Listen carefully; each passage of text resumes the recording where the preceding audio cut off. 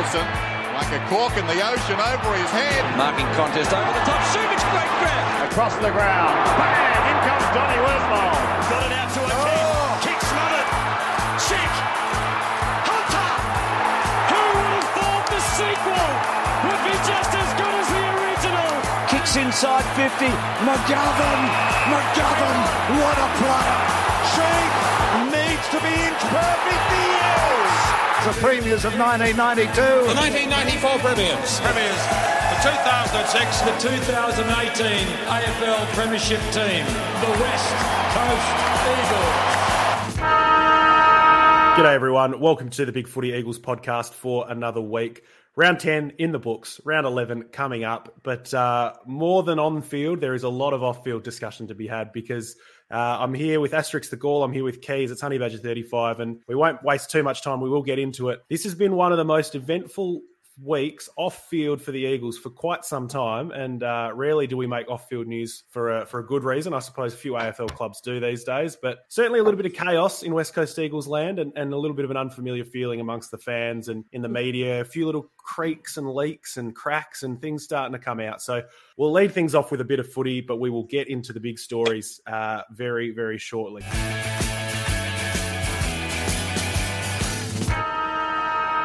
Leading things off, West Coast Eagles, 4 goals to 26, were defeated by Hawthorn, 21-10, 142. Asterix, we kicked the first goal of the game, which to my count means we pretty much just got run out of the building 142 to 20 after the first, 2-3 minutes of the game. This, to me, is the worst loss in Eagles history. I know it's probably not by margin, and it didn't end our grand final run or our finals push or anything, but given the context, my God, 17th versus 18th, and we look like we shouldn't even be in the same league as the only team that was below us.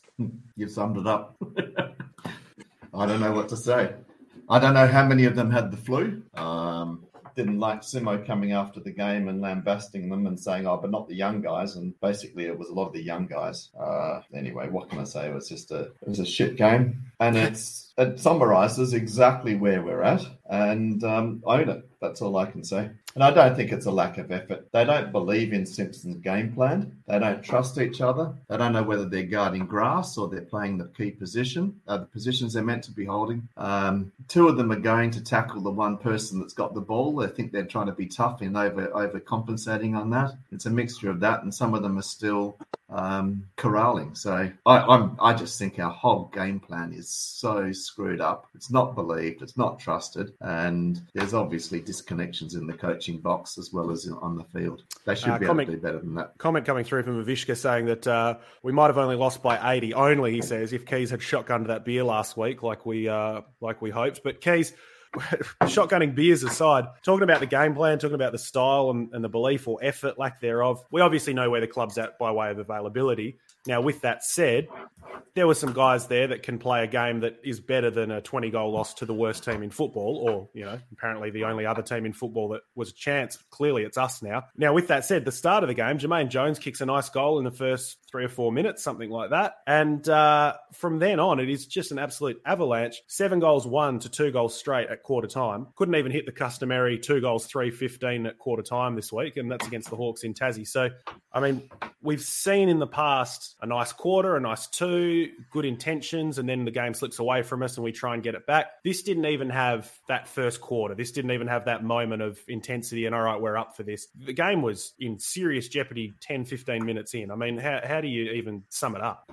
Yeah, I don't know. I think we had probably 4 or 5 guys at least that shouldn't have been out there. I don't think they were ready. I think Chester and Bazzo and Harry Edwards and Noah Long were sort of brought back in the side kind of out of necessity because we needed warm bodies and that was all we had. I think the game plan I think we saw early in the year was sort of working, and there was signs in earlier games that it was something to work with. For whatever reason, that didn't happen.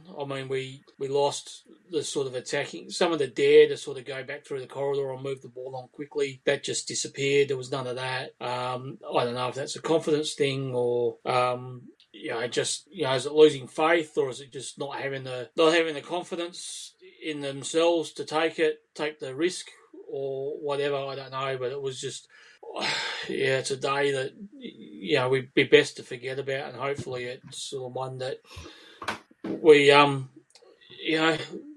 is in the rear vision mirror and we don't see it again. Not to that extent. I think if it was Collingwood, you wouldn't have liked it, but you could turn around and go, well, yeah, at least it was the top side. The fact that it was the side that was 18th going in, yeah, I don't know. It's well, I got good news for you because we'll get to see what Collingwood get to do to this mob next week. So. Yeah, I think there was. I think there may have been some players that were affected by the flu as well.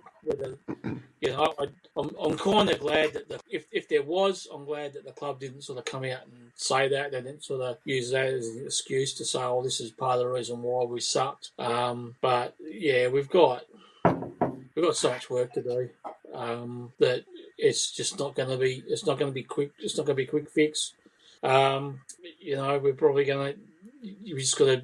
I said it a couple of weeks ago. It's just white knuckling to the end of the season. Just ride through this, and go through to the draft, and hopefully we can get a. We've got a good draft hand. Hopefully we can do the best with that with what we've got when the time comes. And then that's it. There's really the rest of the season is just going to be looking at seeing. Hopefully we can get some of these young guys through and see what they've got to offer and.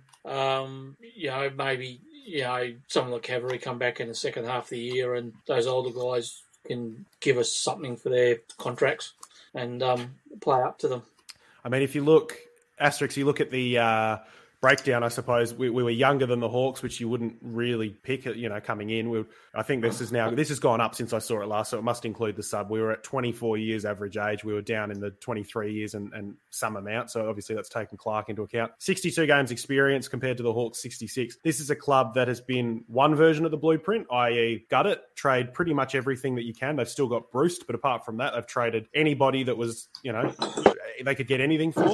Our model has obviously been different, backing in the older guys. We didn't have a lot of them available to us through injury, but that's the risk. I suppose the sole benefit of a season like this, and it is an absolute dog shit season, I wouldn't blame anybody for jumping off, getting sick of it, sack the board, sack the coach, whatever. We are getting an extended look at some of these guys. Now, the worrying sign for me, Asterix, and you've been across this for a lot longer than I have by way of the draft, the depth is just simply not there because we are being forced to play the depth guys, and I know that a team full of depth guys is usually going to lose out to even one of the lower sides in the AFL at a better picture of health, but this is the Hawks, man. They're 18th coming in. What are they rocketed all the way up to 16th now by virtue of a big win? Our depth should be able to hang tough to the tune of a 40-point loss or a 50-point loss or a 10-goal loss, a fucking 20-goal loss because of who we've got out and who we've got available. It doesn't paint a good picture for a lot of these guys trying to re-up and get a new contract next year.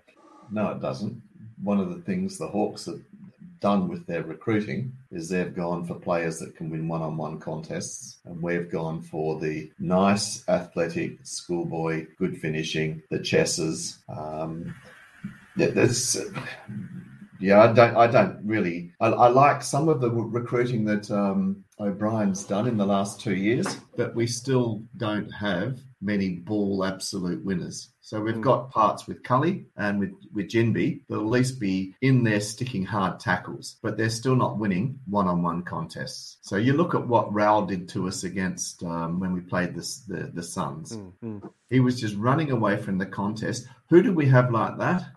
We've got 3 people that can leave the contest that win their first ball, and I'm not talking about the Gaffs and the Kelly that get given the ball. Those that can win their own ball, the Shuey, Yo, and Natanui. That's it. The Pyman just doesn't value that particular aspect. Otherwise, he would have picked Pal Pepper instead of Venables. Do you think that's turning, though, with the acquisitions of Cully and Jinby and these sorts of guys? Or no, they're tough inside mids, but they're still not predominantly winning the one-on-one contests. That's what we're lacking, those players that can consistently do it. Now, when you've got other players like Clark, West, Sheed, Exxon, Kelly, Gaff, none of those win their own ball and win one-on-one contests consistently. So we're turning up to the party with one hand round our back and behind our back, and the other on the old fella, trying to wonder why we're not winning. It's embarrassing. So yeah, we need to start picking a couple of these guys.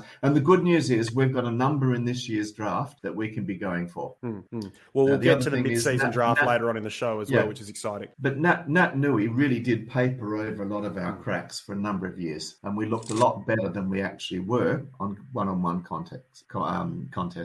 Yeah, when you've got your ruckman as I think he was top 5. And admittedly, 2020 shortened quarters sort of suits Nat Nui's game style a little bit, I understand. But he was top 5 in the league in clearances that year from the ruck position.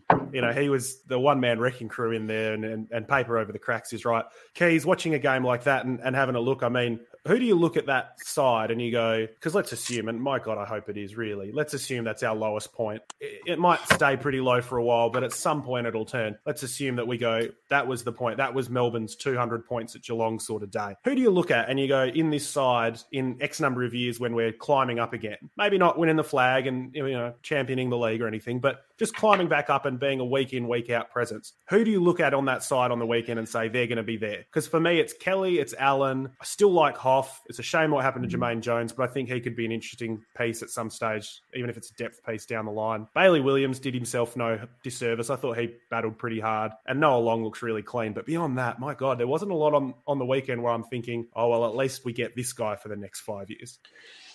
Yeah, some of the guys, I think... I like Long. I worry about Harry Edwards. He just doesn't quite seem to have it as a one-on-one defence. I thought he might be all right, but he's sort of slipping away. Hoff, Bazzo. There's a lot of guys that won't be in that side after this year, and then a few more that won't. The contracts will keep them there for next year, and then they'll be gone as well. So, I mean, without going through the names, I would have thought there's probably 12 to 15 guys that won't be there beyond the end of next year. Maybe more. We were talking on the weekend, and I think we got to 8 without breaking a sweat. That factors in a Hearn and a Shuey retirement. We got to 8 without even trying. And then from there, if that's not even making a tough decision on the Petches or paying out a guy who's still got 1 year left to run on his deal or anything like that. There's going to be some changes, and there were changes last year, obviously, but definitely something on the horizon. I mean, look, we're almost done talking about the Hawks game because it was such a non-event from an Eagles point of view. It was, fingers crossed, as I say, it was rock bottom, but there is nothing to unpack. We are so far off the pace. It's not even, you send the Auskick kids out there as well, and what can you do? Buy them a fucking killer python and set them up next weekend. We'll see what happens. Honey Badger? Yeah. We got a 200-kilogram fat-ass person that's died of a heart attack, and we're trying to be the coroners saying, I wonder why he died. Now, let's get on with it. It's pretty bloody obvious. That's Beautiful. Why we lost the game.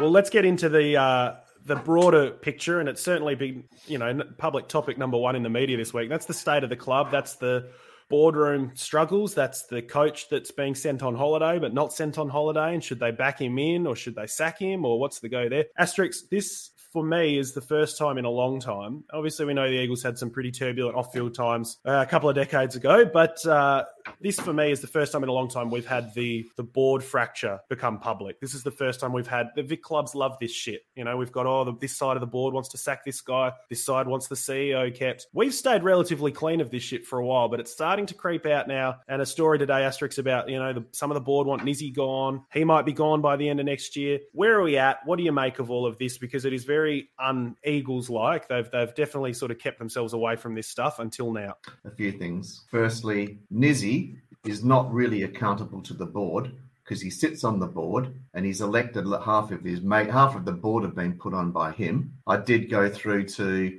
Wayne Martin, who's the chair of the WA Football Commission. He responded to me on a couple of issues and wrote a very nice note. But it was justifying what they've done and saying there are checks and balances. And yeah, Nizzy's been there too long. In 20 bloody years, he's been there too long. He wanted to stay post the drug saga and clean that up. He has done. Now, from the insides I'm getting, he's trying to control the organisation too much. He's moved out the people that can stand up to him, except for Simo. We've got Gavin Bell, nice guy. He's not up to the standard of a football operations manager that you've got elsewhere like a Todd Viney. You're looking, who is our list manager? I don't even know if we've got a list manager. Last thing I knew, the Pyman was acting list manager and recruitment manager, which should be two different roles that give you the checks and balances at the draft time.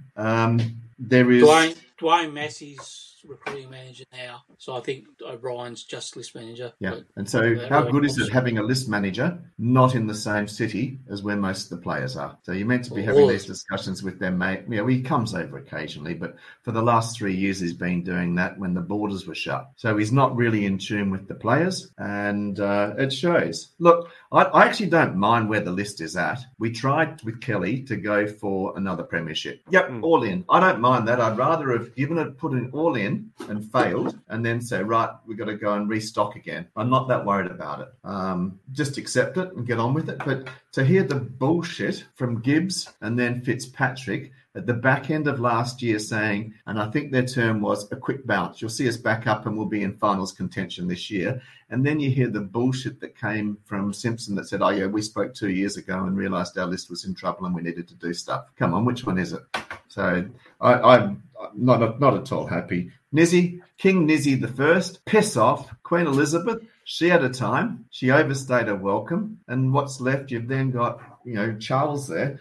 I thought Vozzo was meant to be our new CEO, and then he got sick of whatever Nizzy was doing, got put to one side, was struggling with some of the issues that were going on. But yeah, I mean, all so far off Nisbet. He's had his time. Keys, we've talked in the past about a little bit of movement in the board or at that higher up exec level. Obviously, there's media pressure on Simo, and that's fair enough. You look at the records. I mean, we've discussed in the past, I'm a Simo guy, but at a certain point, the rubber meets the road. Coach has to wear it. I get that. That's the game. There has been a lot of talk this week about Simo, and obviously fairly enough. I think that's only going to ramp up more and more. I don't know if it was a leak, if you call it a leak, or anyway, there was an article about Nizzy being moved on, Keys, by the end of next year. We've talked in the past about somebody doing like a year to learn the role and sort of like an understudy year, and then he'll move on after that. Is this something you think is seriously on the cards? Is this just response to outside pressure? They don't really seem to respond to outside pressure too much, but this week there's been a few little hints that they're aware of it, they're keeping tabs on it, and they're actually firing back. Yeah, it's all a bit... It's funny. I mean, the club's usually been pretty tight with their information, but there's stuff that's clearly getting out, and I think it would appear there's agendas from people that aren't happy with what's going on that are leaking or putting it. Personally, I think the Simpson's not the problem with the club. No, I think he's the one that's wearing a shit sandwich, but I don't think he's the issue. I mean, I don't know if he gets renewed beyond 2025 or not. I don't know. That's down the track. But you got to. At the moment, I think he's doing a hell of a lot to hold things together. From what I understand, and I'm not close to the inside of the club or anything like that, I think the players are generally behind Simo. But there's, that story with the 3 months last night was just all kind of a bit bizarre. I heard Simpson on 6PR tonight, basically straight. That was a load of shit. I think if you listen to Simpson over the last few months and things like that, generally speaking, I think most of the times he's been pretty upfront. If you're not sure if something's true or not, I think if you listen to what Simpson says, that's probably closer to the truth than what you're hearing from the board and Fitzpatrick and things like that. I mean, I don't know Paul Fitzpatrick all that well. He did the interviews beginning of the week to try and smooth things over and stuff like that. I think problem with him, he seems like a pretty laid-back sort of guy when he speaks. I mean, when I watched that interview with Ryan Daniels, I was just picturing a beard on him, and he looked like Chong from Cheech and Chong Up in Smoke. Bloody hell. This is the deep analysis you don't get on Fox Footy. He kind of talked, he sort of laid back on that chair with his legs crossed. He was like, it's all good, man. So he didn't come across as, I think some of what he said was fine, but the way he put it across was kind of like, really? And then they had, was it in that, he talked about the people on the plane clapping and cheering and singing a song, which was I can kind of understand why the people on the plane might have done it to try and show their support to the players and things like that. But that's probably something that should have stayed on the plane, and not, using 40 people on the plane singing a song as some sort of sign of support for the club is probably pretty piss weak. I think, I mean, he said, with a full list and everything like that, we might have pushed for the 8. I think if everything went right, maybe, but we had to have everything go right, and I don't know if we have the things in place for that to make sure that happened. Mm. And also, if everything goes right, you win the flag. That's one thing. If everything goes right, you make the 8. Is a very different thing. The way it's going, I mean, I don't know if it's going to be this week or next week, or it might be 3 or 4 weeks time, but we're going to have some more pretty brutal losses between now and the end of the season, and I think with that something's going to give, because I don't think I don't think we can just write it out and just say, look, everything's fine, nothing needs to change, because we've made some changes around the edges. Like, we've made 1 or 2 changes to strength and conditioning.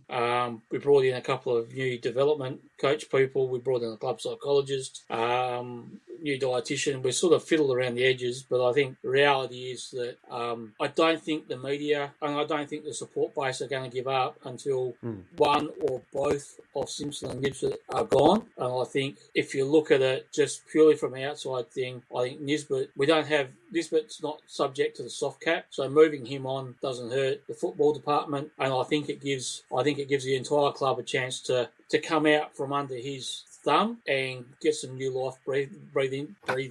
What, I don't know what the fucking word that is. Catch your breath. Yeah, and just see and get. I think sometimes I reckon you can, when there's a problem and the problem is as big as what we've got. I think the people in the club are probably thinking that they're working as hard as they can to find the solutions, and they probably are. I reckon they are working. I reckon they would all be working really hard. The problem is with a big problem, and something that you've been looking at for a few years in a row now, is you're so close to the problem that often the obvious answers you don't see. That someone coming in with a fresh set of eyes can just turn around and go, these things here, these are issues, you need to clean these up. And I think if you were to move Nisbet on, you get someone new in with some new ideas and some fresh energy, and maybe the people that are good people within the club that have maybe not have been afraid to maybe speak up, or have had good ideas squashed because they don't align with what Nisbet thinks. Some of those people get a chance to have their thoughts heard and move on. So I think that's probably where we need to go, and it might be changing CEOs mid-year might be pretty difficult because it can be hard to find. Why? I'm just saying maybe. I think maybe. Well, is there a natural successor? I mean, we're all saying you want someone outside the building, so it is a prime job. Go and start advertising it for an hour. Send King Nizzy on his first of his long service leave, but you need a circuit breaker. Yeah, I don't disagree with that. I just sort of think, well, do you find the best people mid-season?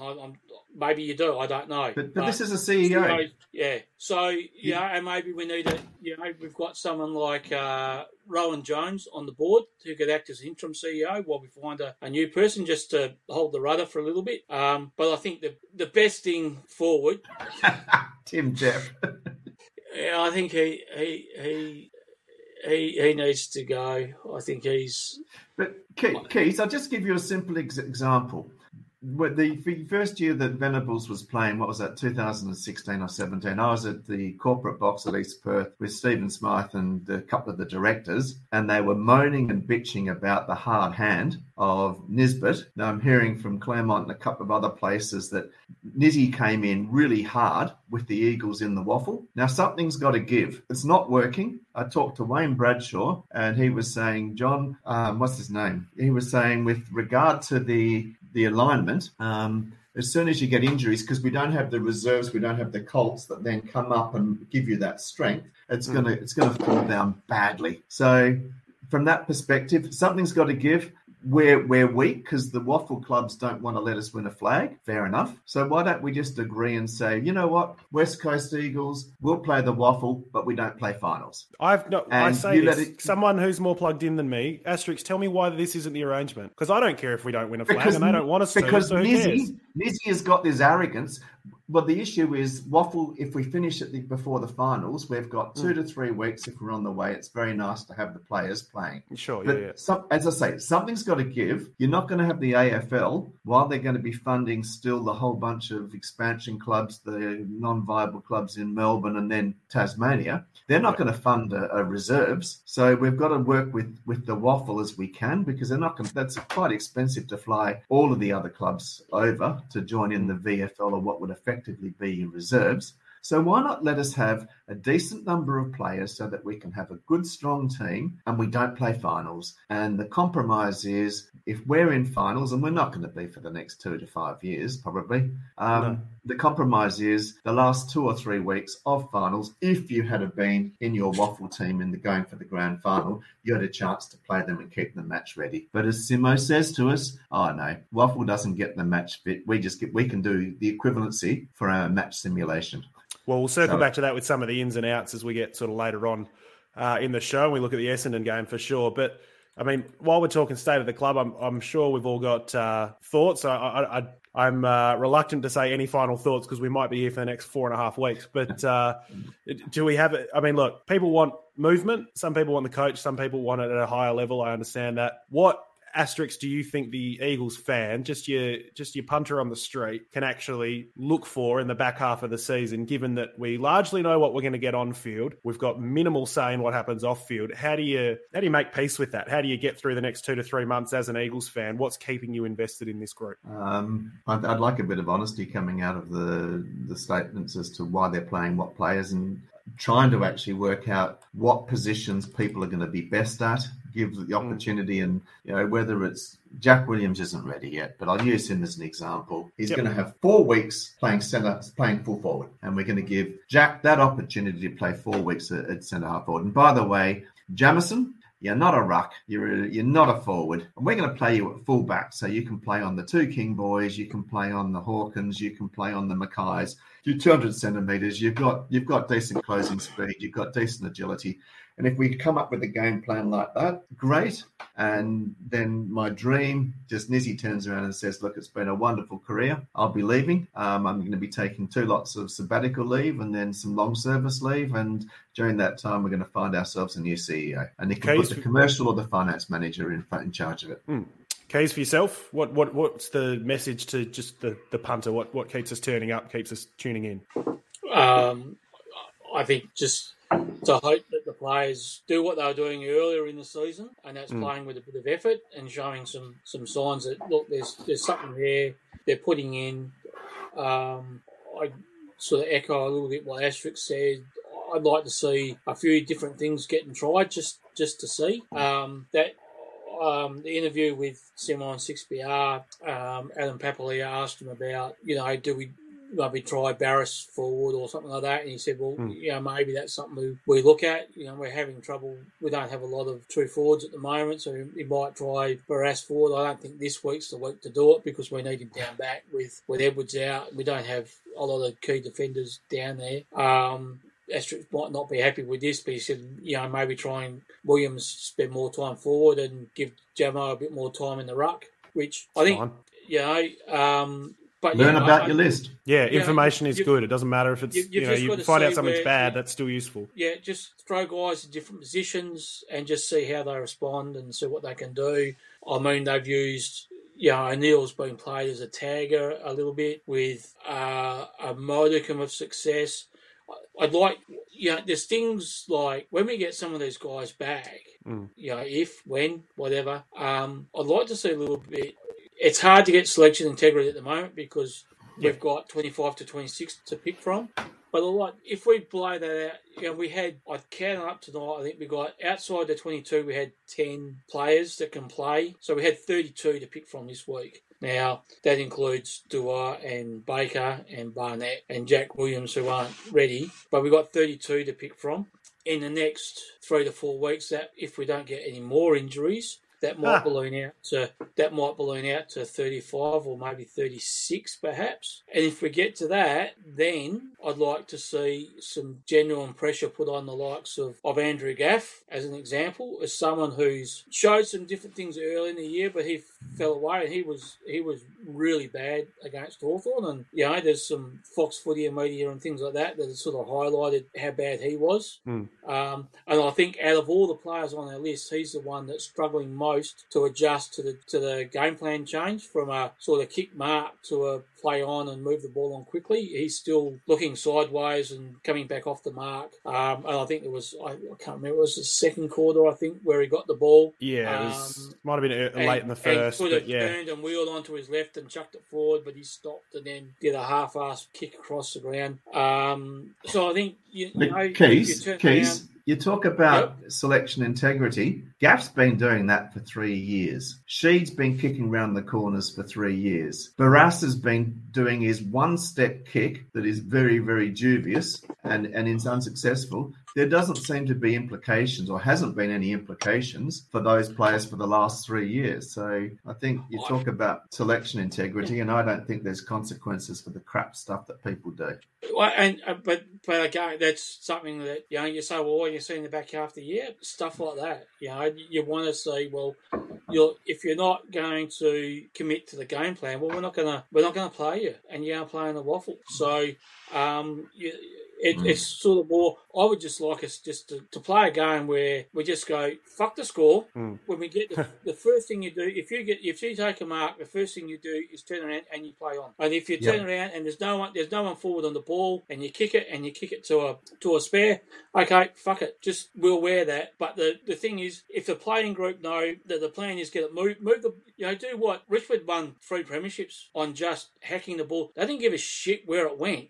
They just moved it forward and just go, right, we're going to kick it forward. We know we're going to turn the ball over, but we're going to commit to pressure and harass to try and get it back when we do. It was pretty, yeah, we are. Yes, Bender. Yep, fuck off. But just, yeah, the Richmond game plan was pretty ugly, but you can't deny it was effective. I fucking hated it. No, absolutely. But, you know, just try things. We can't get any worse. No, so just, I love your comment there, Keys. Just play for fun. Imagine it's under 15s again, and you know what? There's no guarding of grass. You're going to play man on man, and we're going to play accountable football, and we're going to have fun. And I think, I think if you strip it back, Collingwood's success was largely built on that, and it's morphed into something else because playing for fun actually worked, and they did that. They had fun, and now they've got the belief in it that now it's become second nature. So and that's the sort of thing that can come with a new coach, where someone lets the reins loose. Maybe, you know, we can have a bit of reflection and just say, let's just let the guys play. You know, someone like Chesser, just say, look, or even Jimby, just say, look, don't worry about your man so much. Just go find the fucking footy. Just instead of, I think the problem at the moment in a lot of respects is we're very reactive. So our midfielders, our mids they're worried about their man, so they're following the man into the contest.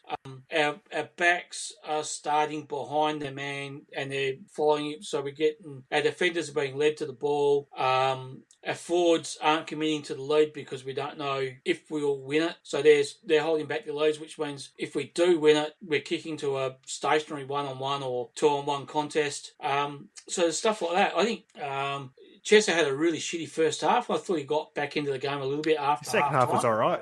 He might as well not have played in the first half, but his second half was visible, prominent. There's something with that where you say, look, just let the guys play. Try and find. It's hard when you're losing to find enjoyment, but maybe just do that and just go right. Let's just move the ball forward as quick as we can. If we haven't got the footy, I think the other thing, I can't remember where I saw it highlighted, but we're getting too many guys sucked in too close to the contest. Yeah. They don't trust each other in the contest. They talk about it a lot. It might even be someone posting it on the forum during the week, and I said basically we're getting too many guys sucked into contest. So when the ball pops out, the Oppo they've got numbers on the outside and we're shot. So we've got to do that. And then that's where I think when we're looking at things to do, if we're going to commit to Simo, well, then we need to look at the assistants. And I know, Asterix, you've posted a couple of times about, maybe Knights might not be the answer with the midfield guys. And maybe he's not. Maybe we need a different. But those changes can't be made until the end of the year. I think ultimately in the short term, like we touched on, and we'll end up a breaking record. I think there needs to be a circuit breaker, and I think the best thing for the club would be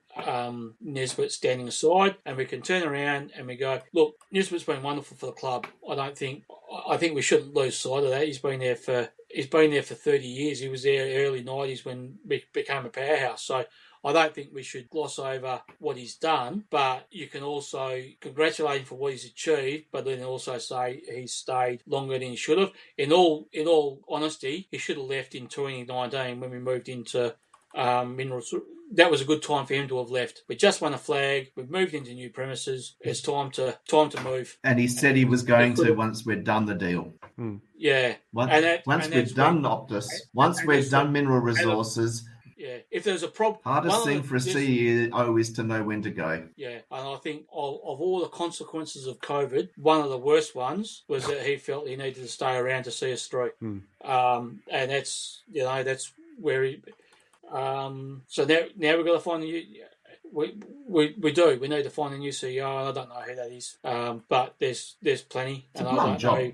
It's a very good job. I mean, I wouldn't be unhappy if we got Christina Matthews on the phone and asked her what she's up to and whether or not she's happy with cricket anymore. She's done a really good job with WA cricket, and we could do worse than cherry pick her. Good call.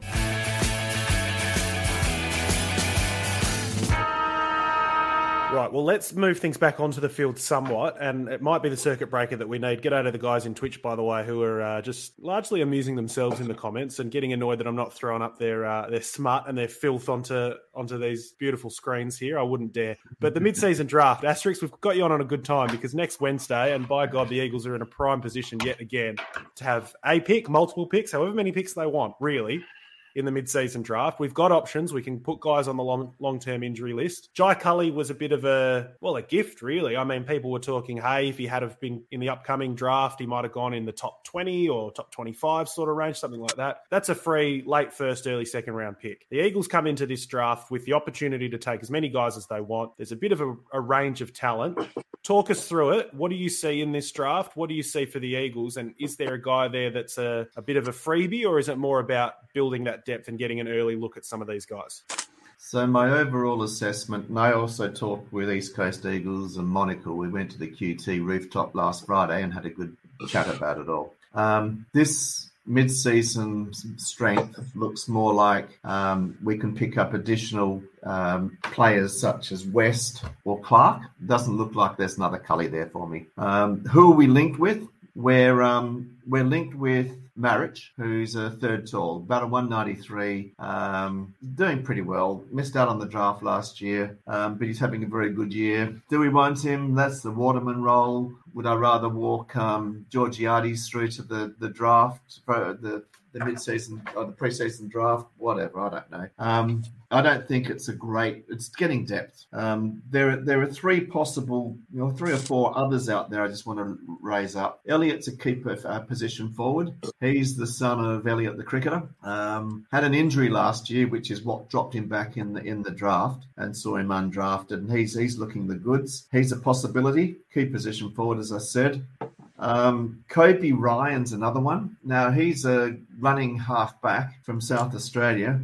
I think Phil W. West Coast Eagles have put up, he's very immature and he's a bit selective when he goes, but when he does go, he's got some skills and pace and so forth. He could be quite good. Has he changed? I don't know. I haven't watched enough South Australian football so far. And the other one is Clay Tucker, a ruckman. Now, you can see I feel with Bailey Williams and with Jamison and possibly with Barnett, what we've got ourselves is a second ruck, and we're looking more as their key positions. But Clay Tucker, could he be the answer? Hey, it's a pretty cheap. Let's try him. It'd be an 18-month, hopefully bring him on board and then see whether there's potential. And the other one that says to me is it's a bit of a long shot, but Robert Hansen Jr., a slippery little forward.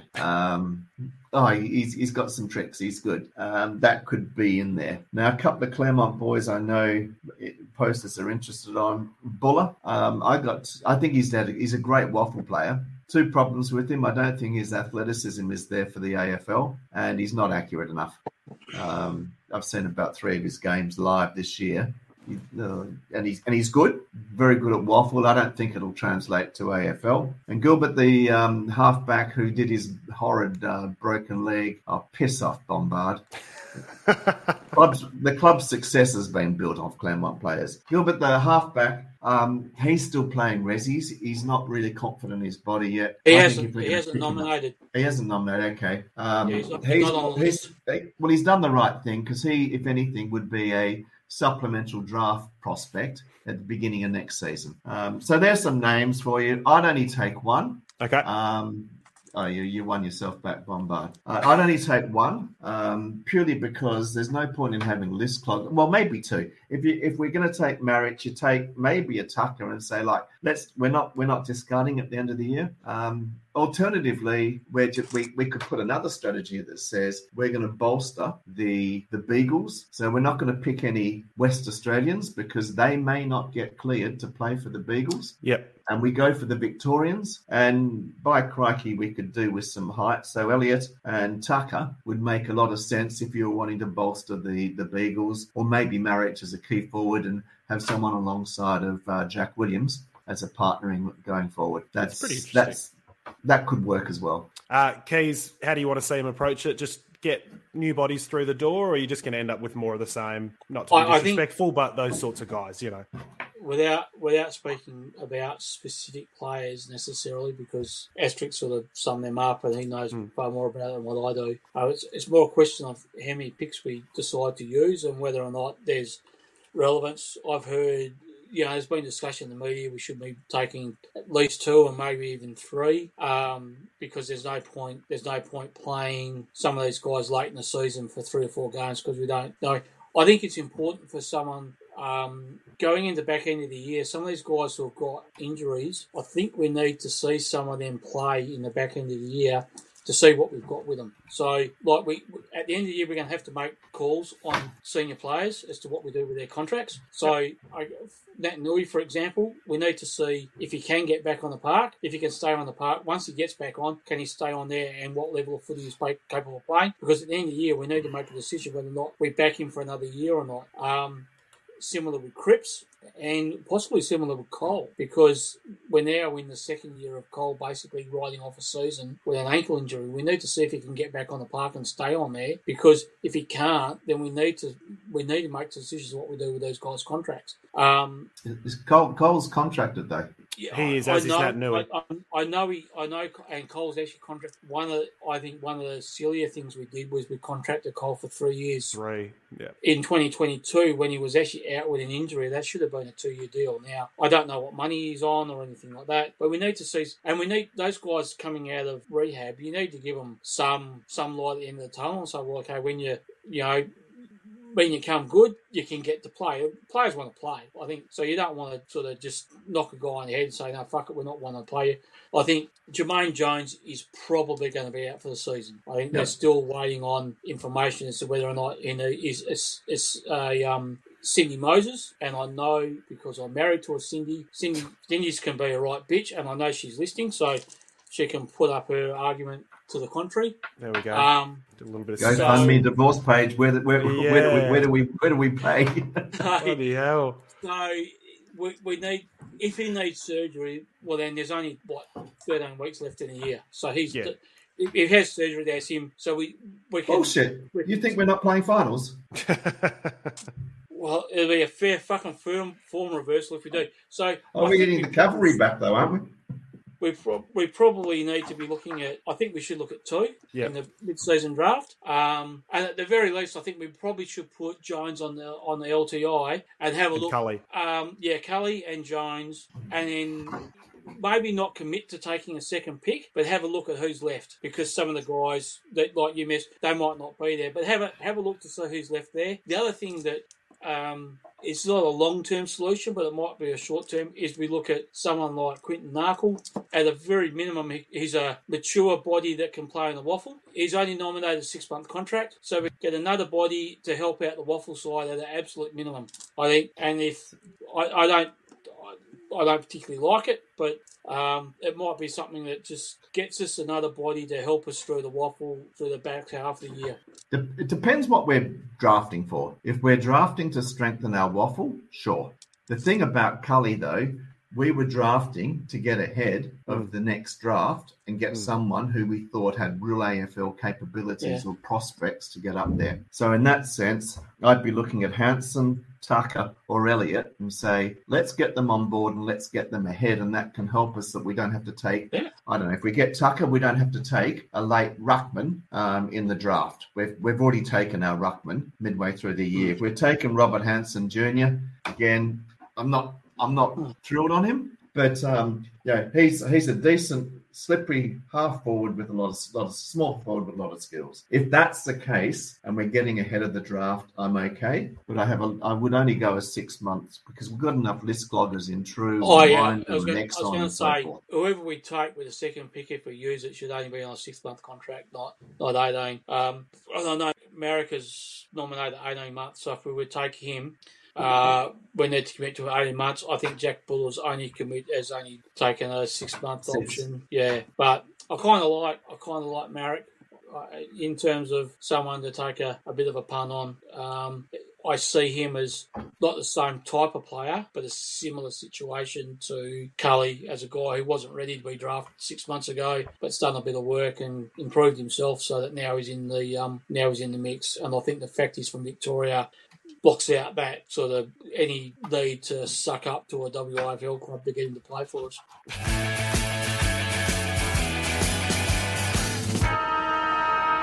Right, very nice. Well, we'll move things along and whip through heroes and villains because hero nominations, I am fresh out. Asterix, any heroes this week? Yeah, Jack Williams for getting back on the park. Good luck to him. Well done, Jack. Keys, internal heroes? injuries, it's tough. We've got the heroes. We've got the Feel heroes. free to say no. No, I think there was someone who crossed through my mind, but no. Oh, we talked pre-show. Noah Long. He's good. He's good with good handball. It was the highlight of the day. It was a handball from Noah Long. Yeah, that was about it. Yeah, good. Well done. And I might say Simo for remaining poised and everything like that in a really tough situation. A couple of nominations coming through. We got Long here, getting back on the park and picking up where he left off. Ryan Daniels as a hero nomination. Bucks or Eddie, I don't know if that's hero nomination. Hardwick, maybe these are heroes, maybe these are villains. It is unclear. I reckon we just give it to Jack Williams. Why not? Seems a good kid. Yeah. Probably the only thing he's won all year. Very nice, very nice. Right, villains, even better. Who's going first? Asterix? I don't really have any that are not going to be covered, I'm sure. So any particularly villainous bullshit this week, Asterix? That arsewipe John Ralph. He's got enough problems at Richmond that he can go and get stuffed as far as I'm concerned. He's got shit all that he knows what's happening at the club. And he comes out with these grandiose statements. Go back to the Hun, you little shit. Yeah, I'm glad you mentioned him because, he was. There was an article I saw today. I don't know if it was he wrote it or it was comments from Fox Footy last night, but he was critical of West Coast because we gave away too much for Kelly and what's this the Kelly shit again? It was a dumb trade and yada yada. And it's like, okay, well, there's like with the benefit of hindsight, yep, the Kelly trade didn't work out at the time. It made sense. I'm glad we did it, but it kind of blew up in our face a little bit, and we'd be better off with those. So fine, if you want to take that viewpoint, go ahead. If that's your argument, I'm not going to necessarily pin you for that. But in the same fucking article, the dumb C word said we should have gone after Luke Jackson and do the exact same thing he was critical of us for doing for Kelly. Why would we have thrown away draft picks for Jackson at this point in our cycle? I mean, you can say we should have gone for, if you say, yeah, we were right to go after Kelly, and then you can say we were right, we should have gone after Jackson. But you can't say we were wrong to go after Kelly and then criticise us for not going after Jackson. Yeah, it's that they haven't done anything to try and bolster their midfield, and also they overpaid for Tim Kelly. It's glorious. There's a lot of. I mean, yeah, we're in the shit. There's a lot of hindsight stuff, and you look at it, our draft picks and how we've. I was told not to, Andrew. There might have been a bit of a word going around about maybe ease up. A lot of hindsight stuff and saying all the mistakes we made. I've not seen one person, and I reckon they wouldn't even know, but back in 2017, we traded our future first-round pick to Gold Coast for their future second-round draft grab, which, as it turned out, we moved We got 3 second-round draft picks. We've got Ryan and Allen and Petch. We moved back some total of 2 spots in the draft in 2018, and in return, we got the draft picks that handed us Oscar Allen, Luke Ryan, and Jack Petrocelli. Now, Liam Ryan. You've been secretly watching Fremantle, haven't you, Keys? No. Caught you. I've just had BT hooked up into my veins. So it was, as much as a Kelly one you can criticise, but I reckon if you ask John Ralph and you have to remember, in 2017 when we did that trade, the general consensus in the media was we were stupid because we were on the way down and we were coughing up a top 10 pick in what was supposed to be a super draft in 2018. Now, I'll tell you what, and had that 2017 draft worked out a little bit better, we may have ended up with Allen, Kelly and Ryan. I think Fox Footy probably gave us a C- for our activity in draft and trading in 2017. Yeah, exactly. So, there's a lot of stuff. Look, we've made mistakes with our draft picks. We picked up, Brander was a bust. We muffed that, and we haven't. We've got a lot of second and third round picks that you'd like to revisit. Haven't kicked on. The reality is there's a hole in our list because we were successful for a long time and we didn't have top 10 draft picks. We didn't quite use our seconds and thirds as well as we might have. But that's. Well, we lost out in a tough draft pick in Venables going early. We lost out in a draft pick in Brander being a failure. But I think it still comes down. The Pyman still goes for his ninth athletic school captains who don't win their own football, and that's why our we've got some ones where those picks in the 20s and 30s. A lot of those haven't worked out, unfortunately. But the problem, I'll go back. John Ralph, you're an idiot, so he's a villain.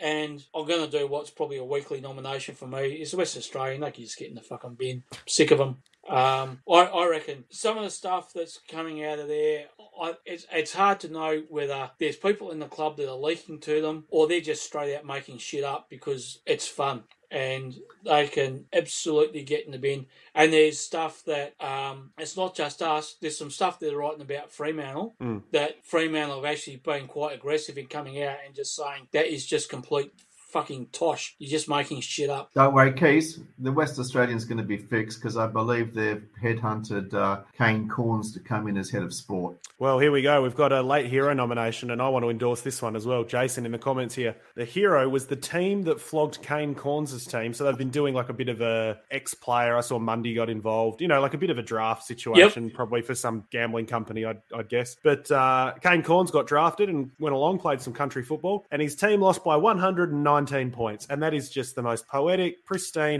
They did a draft. He went last. He came on down, have a kick in the country, 119 point loss. So whoever that was. That's just, isn't that great? That's lovely. All 2070. Now, one last villain nomination, which is sort of a culmination of a few comments here stitched together. Look, I know it's the media cycle. I get it. But obviously we've had Clarkson step away, Hardwick step down mid-season, all of this sort of stuff, and people are talking about who'd be a coach. It's such a tough job, blah, blah, blah.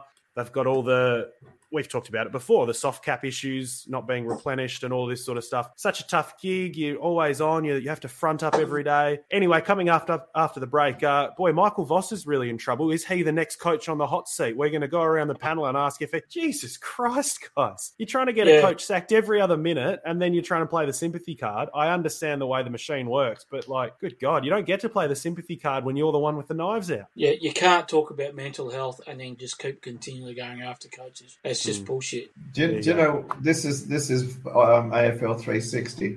I remember there was Robbo and Jared having a debate after, who was it that got caught? The guy that went to Stevenson. He got caught betting. Yeah. And we're going to a break. Tap touch, followed by sports bet. And I thought, you hypocritical ass wipes. Disingenuous fantastic. bullshit. I reckon that's some villainy right there.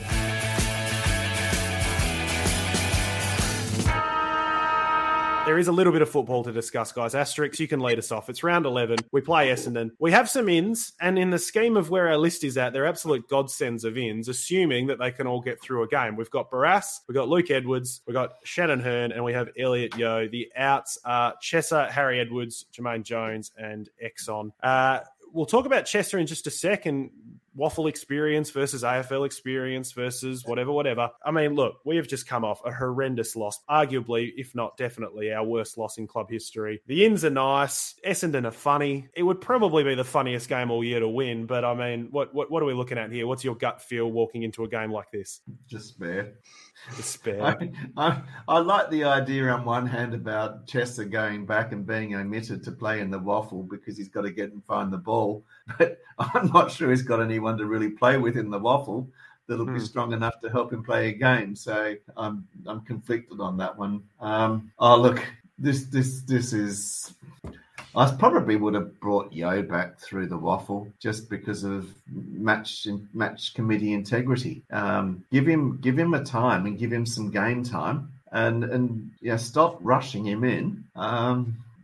Luke Edwards and Tom Barras, well, they were illness that came out late. And Shannon Hearn, look, he's played enough so far this year that he's, I'm a bit on Shannon Hearn because too often he goes back to his kick it long right or kick it out to the pockets. Yeah. Or when it's generally in play, he looks for that cheeky little bullshit kick backwards still. And he's struggling out of those guys. He's the one probably struggling the most that I've seen. Or maybe I'm looking for it, so I see it. I don't know. It could well be. I think it's a bit of a consensus. The ball slows down a little bit when it gets to him rather than him driving us off half back, which is what you designed. He's got a beautiful kick and he reads the play well and he can hit targets. Just start taking them. I loved that highlighting of Andrew Gaff on the weekend where they showed and they said, look, Gaff is just a momentum killer. Here are two players in the open he could have kicked to. Not only did he kick wide, he kicked 10 metres back towards the goal. So the guy's running in the other direction and can't even take the mark, run on it, and actually maybe even hoof something all the way through. It wasn't even that bad of an option. It's because he skied it. If he had to put it on him, in front of him, and he's running through to a goal. In front of him. That's the whole thing. Jermaine Jones has 2 goals. But yeah, it was shocker. So look, I just think our game plan's not good enough with the players being able to play it, that it's going to be a debacle.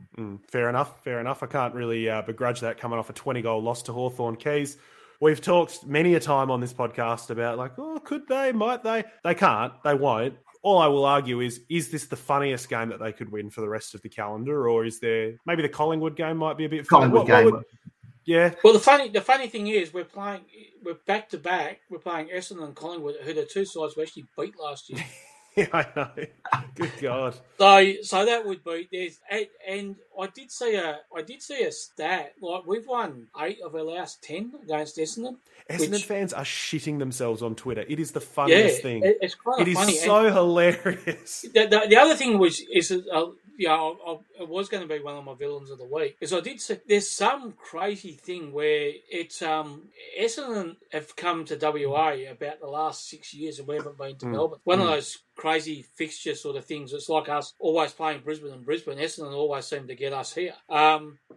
But they may ask for that one because Essendon, I remember going to the Dreamtime at Optus in 2021, I think it was, or 22, 21, and there were a lot of Essendon supporters. And when we playing Essendon, so they could well be asking as Essendon to come to Perth. Yeah, we have played them at the Gabba more recently than we have played them at Docklands. Last time we played at Docklands was 2017. Older people, it's sort of fallen away in more recent times, but through the early part of West Coast existence, Essendon were the team I hated the absolute most. People who are younger might not remember quite so much, but through the 90s, Essendon were the team that West Coast hated. I absolutely hated them. The tying up of the windsock. The tying up of the windsock, the waving of the jumper, Kevin Sheedy pushing the AFL to introduce Fremantle because he's worried about West Coast being too powerful.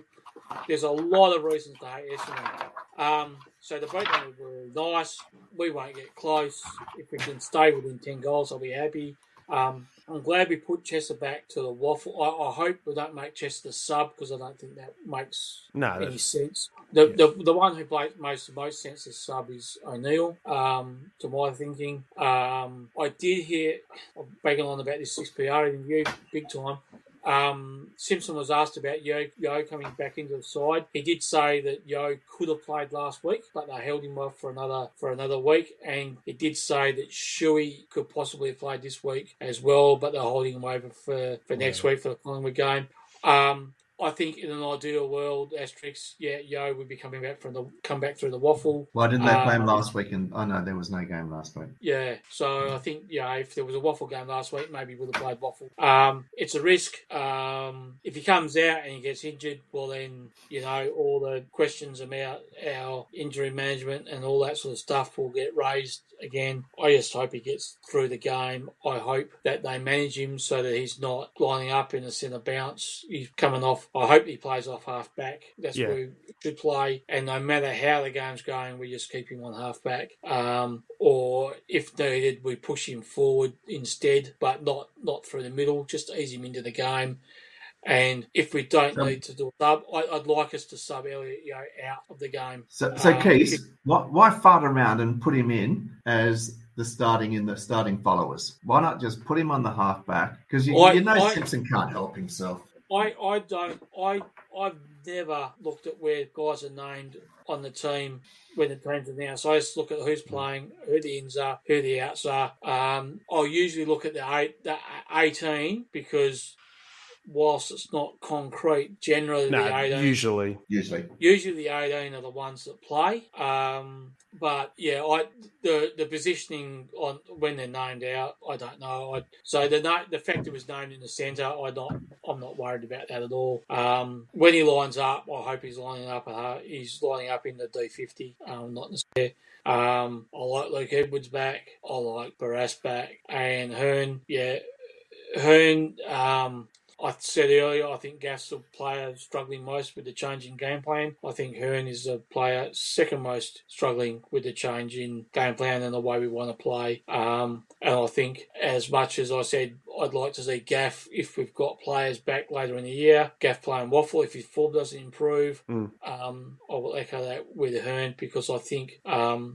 Witherden, I think, was recruited with a view to taking over Hearn's spot in the side, and I think during the course of this year, he has actually started to take on that role in more convincing fashion week to week. So I would like to see Witherden actually be in a position in time where he actually pushes Hearn out of the side, and we don't need to rely on Hearn. I think he's kind of getting slowed up, and I think, at some point in time we just announce a retirement game and move on towards the back end of the year. Quick question, Asterix, I'll throw this one to you and then we'll go around the grounds and do a bit of tipping. Avishka has said a similar... we've got Avishka in the comments and Anthony in the comments saying similar things. Basically, is Yo worth a look forward? Might help us retain the ball inside 50. Might help with some link-up play. Obviously, a bit of a strong overhead mark. Good lead. Anthony, similar. Gives Long a bit of a chop out. He doesn't have to be the one doing all the work. For me, I love him as the drive off halfback. We struggled so badly to move the ball off halfback over the last month or so. I think him for halfback for me. But Asterix, is that something you'd explore? We explored it in 2015 or 16, I forget when it was. And he's actually not that good on the half-forward flank. He's better with the goals. He's better off the wing or the half-back flank. So we've tried it. It doesn't work. Don't keep trying it. Fair enough. Well, let's do some tipping. And you're right, though. Honey Badger. Especially with Jones out of the side. Yeah. You need someone to provide that bounce off half-back. Well, the Hunt can do that as well. Yeah, we're playing Hunt on the wing a little bit more, which... And with it and somewhat, it's a good opportunity for him with Hearn there. No, that's okay. Shall we do some tipping then? I reckon let's lead off. I think I know where we're all going to go in terms of who might win and who might lose, but I'll say let's do some tipping, but let's also, instead of what Eagle are you most looking forward to watching, which is what we normally pick, what role or what change, what attempt would you like to see made? So, for example, I will say that Essendon are going to win. I will say they're going to win by, 10 goals, which seems conservative, unfortunately. And for me, over the last couple of weeks, they have given Petch extended minutes on the ball. And that, for me, is one where I don't know that it's going to take, but I don't really mind. I'm just happy to see that they're trying something. He has a tendency to very blindly just try and hit every ruck contest at pace, and I don't care at all. That's great, because the one time a quarter that it works, it looks great. And all the other times, we're not actually really losing out on much, given what we're seeing otherwise. It is a huge asset to the Eagles if Petch comes along, and we know definitively, yes, we want to give this guy another 2-year deal at the end of this year. Petch, it has the opportunity of a lifetime over the next 10 weeks or 12 weeks or however long. Just Petch on the ball, that's what I want to see. You know, even if it's off a wing or not necessarily at the coalface, I just want to see Petch have a big game, and I want to see it in a midfield capacity, not a crumbing forward capacity. Asterix, who do you like to win this week, and what is the role that you're most looking forward to seeing? Well, it's the Drug Rats by a good 100 points. Good. What I would like to see is I'd like to see Bazzo line up against Stringer. Okay. Not expecting him to win, but it's a hard ask, and say, son, in the next 2 years, you've got to get yourself to the capability of taking on the likes of Jake Stringer. Now, if he pulls down your pants today, like Glenn Jakovic did with Carey, put that in the memory bank and learn from it. I like it. Very good. Keys? Yeah, I think I touched on it earlier. I think I just like to see us just move the ball at any cost. Just perpetual motion, just keep it, just no coming back off the mark, get the ball, wheel around. If there's no option that presents, just kick it not high into the forward line, but kick it flat and hard and just get. I remember watching a game in 2019, and it was one of the first signs of our game was getting against Port, where our game plan was getting unpicked, and Port just said, we're not going to kick it high because we're going to, otherwise McGovern will just mark it. So we're just going to tumble it in and make the guys defend on the ground. And that's what they did. And we got absolutely torched. And it was the beginning, that game was the beginning of the downfall of the game plan that actually served us really well. But hey, Petch kicked 5, so it's all good. Yeah, I just like to see us just move it, just run with the footy, go hard, get a free kick, wheel, kick. What happens. And yeah, Oscar Allen, good luck to him as captain. Hope he has a good day leading us out, and he's 1 from 1 as captain. But par for us in this game is 10 goals. Jesus. Right, well, I reckon we'll leave it there then, gentlemen. Thank you very much. We've had a pretty lively discussion tonight. So, Asterix, thank you very much for coming on with your insights off-field, on-field. I love that. Keys, as always, a genuine pleasure. Thank you. Well managed on your C-bombs, Keys. Yeah, well done, boys. We've got about 30 seconds left. I can see that look in your eyes, Keys. I'm not having that. All right, good job. Comments as well. We've had plenty of comments today, and I know it's obviously a few topics of keen interest for everybody. So thank you to all the campaigners on the screen, all the campaigners off the screen. And look, we'll see what happens on the weekend. We'll recap it one way or another, and we'll be back this time next week. Bye for now. Bye.